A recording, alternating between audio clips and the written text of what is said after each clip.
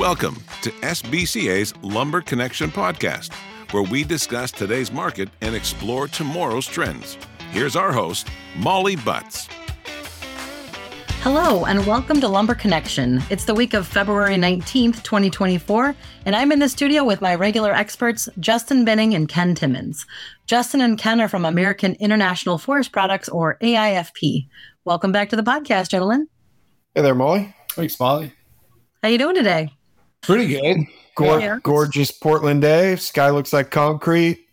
Market's been treating us pretty well. Yeah. All right. Well, tell us a little bit more about that. Let's get started. What's been happening in the lumber market over the last couple of weeks? I would say really a continuation of what we talked about a couple of weeks ago. I know the market had started to firm in yellow pine. Prices have started to push up off the bottom. A lot of the mill buildups that had accrued have found good homes and been steady. I would say that a good word for it is steady, and prices have been on just kind of this grindy upward trend, not running away, but certainly appreciating in price. So still some buildups at times with certain mills, and it's certainly not a perfect science, and not everything is moving necessarily in unison, but it's been good trading. I think the buyer mindset really hasn't changed in the way that they're approaching the market and purchasing their lumber, which is, as we've talked about for quite some time now, which is a JIT model, just in time. And price is somewhat secondary. It's not the biggest concern. And really getting lumber when they need it and controlling that inventory is priority number one. And so really haven't seen much change, and nothing fundamentally has changed to spur any sort of change. So, but it feels like that spring buy is slowly happening. And good. Out west, all sorts of funds happening in different little micro pockets all over the place. I started auditing our podcasts on LinkedIn throughout the week. I post little comments like, hey, this was right. Maybe this was a little off, so on and so forth. So if anyone wants little extra tidbits, shoot me a connection on LinkedIn and we'll keep talking. Last week, I compared the market to a crock pot that you kind of forgot that you left on overnight. And you wake up and it's surprisingly hot. Right? The market is the same thing. Days on the trading floor seem quiet. It doesn't feel like there's a big pulse ripping through the pipeline. But then when we look back at the end of the day, we're all surprised with how much wood we traded. The numbers of orders have been very high. Last few weeks, fir products have really led that. Last few days, the eastern seaboard has woken up quite a bit. And I think that crock pot mentality has even amplified a little bit. We had another permanent or indefinite mill closure in Philomath. Log supply continues to be tighter and tighter out west, both in Vancouver, BC, and Washington, Oregon, Idaho, Northern California-based sawmills. I think there's a lot of confusion from producers that certain segments of the market aren't participating. And I think a lot of that, as I'm making a crock pot analogy, we use the word digestive a lot. And the lumber market's highly digestive, like a 20-foot anaconda that just swallowed a goat, right? A lot of this wood that got sold over the last 40 days, 30 days, I'm sure everyone's had suppliers calling them, telling them, hey, the market's good, it's going up, this and that.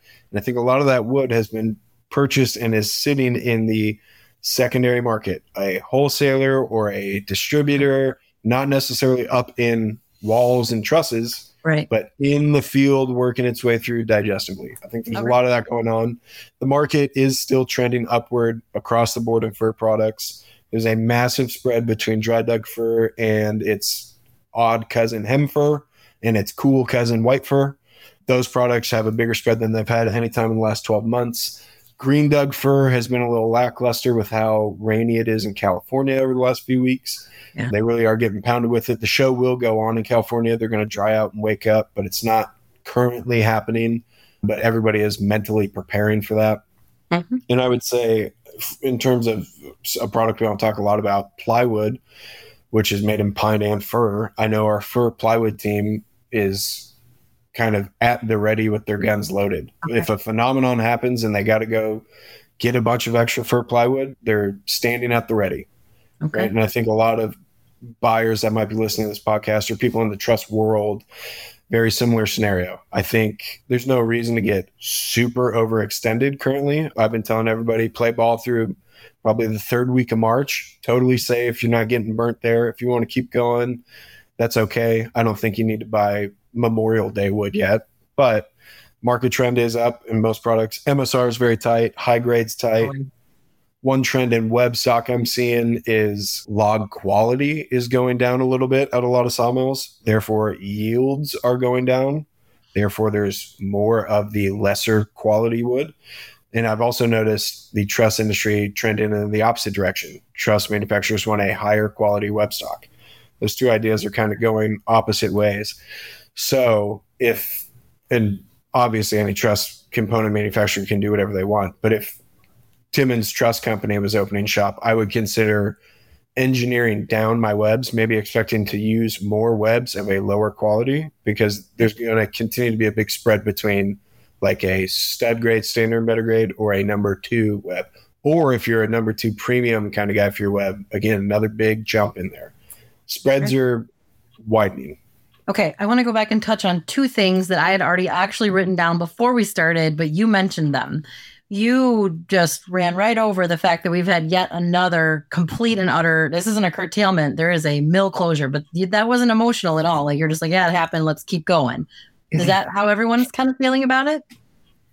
Yes and no. Again, it's just another on the crock pot. It's like you turned it from 2 to 3. It's just one more thing that makes it a little sneakier, stronger. When that happened, it was last Thursday when the news hit my desk. I think it was an unemotional follow through Friday and Monday morning, but also Monday was a holiday in Canada, kind of an interesting day in the market, quiet day.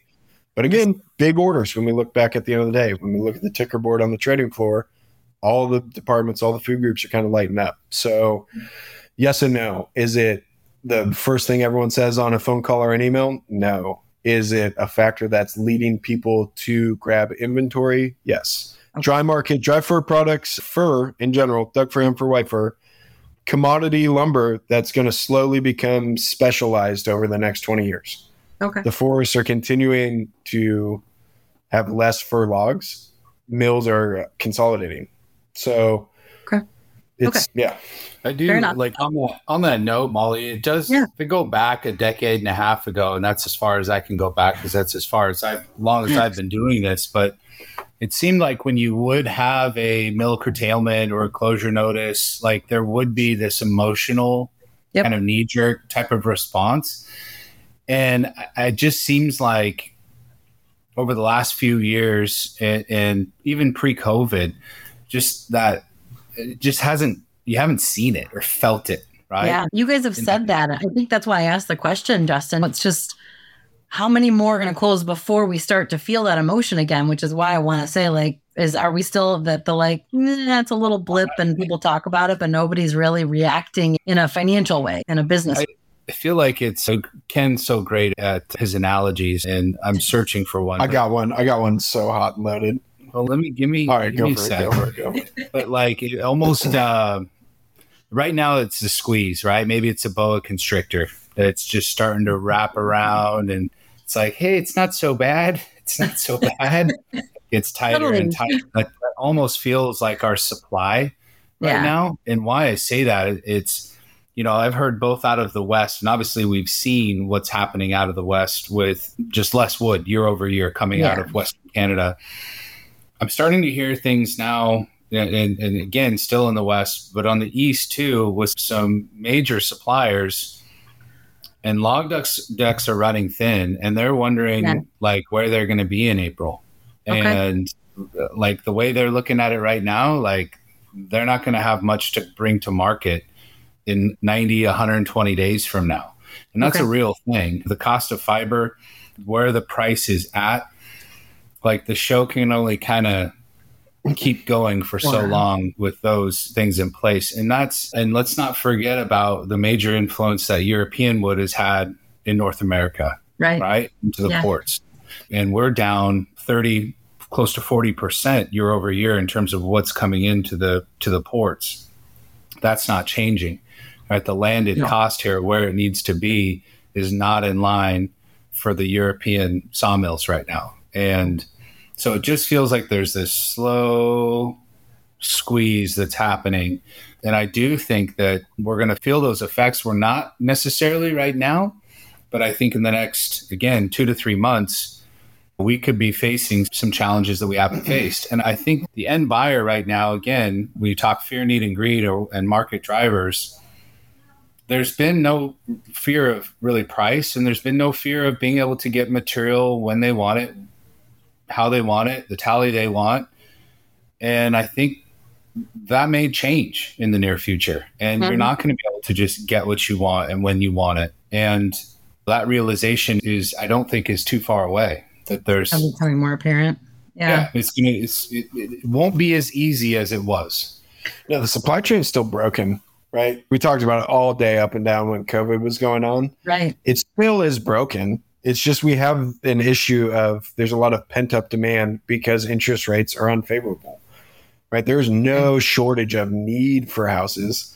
There's just a shortage of need for newly constructed houses in the next 25 days, right? Everyone's planning on doing it. It's just a matter of when does money allow you to finance it.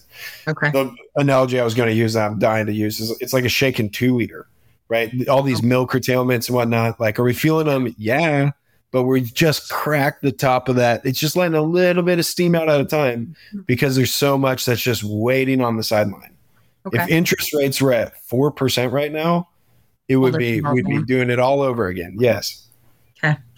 Well, and you guys in this conversation too, this follow-up said something sort of similar. One of the things I wanted to maybe talk a little bit about is log access. All of the resources that I tend to dive into when I'm preparing for a podcast are talking about the fact that the warmer winter and all of the rain that we're getting is making access to the actual logs in the field more difficult. Are you guys... like that's what everyone's saying, but I want like real world. Is that what you guys are hearing too? But that's what you're saying to me is that like they're just not getting the raw material in to even process at this point. In the U.S. South, typically you'll face some shorter periods of time with that, and typically what's most affected is the wider logs. And I know we've talked about this before. That's definitely in play right now. I would say that you can still find it. Is the price moving higher week over week? Yes. Okay. Is it the leader in the clubhouse in terms of gains week over week? Yes. Can we still get it? For the most part, yes. Now, some of the longer lengths, some of the upper grades can be tougher to find, but it seems better than it was last year in terms of availability. That's good. Yeah. And then, Ken, obviously, Well, I would just add, out west, rules and regulations are getting tighter. Yeah. Oregon, Washington. If anybody's worried about how hard we're hugging the trees, I promise we're double hugging them. We just implemented new rules and regs on how close you can be logging to a stream or a riverbank or a service road.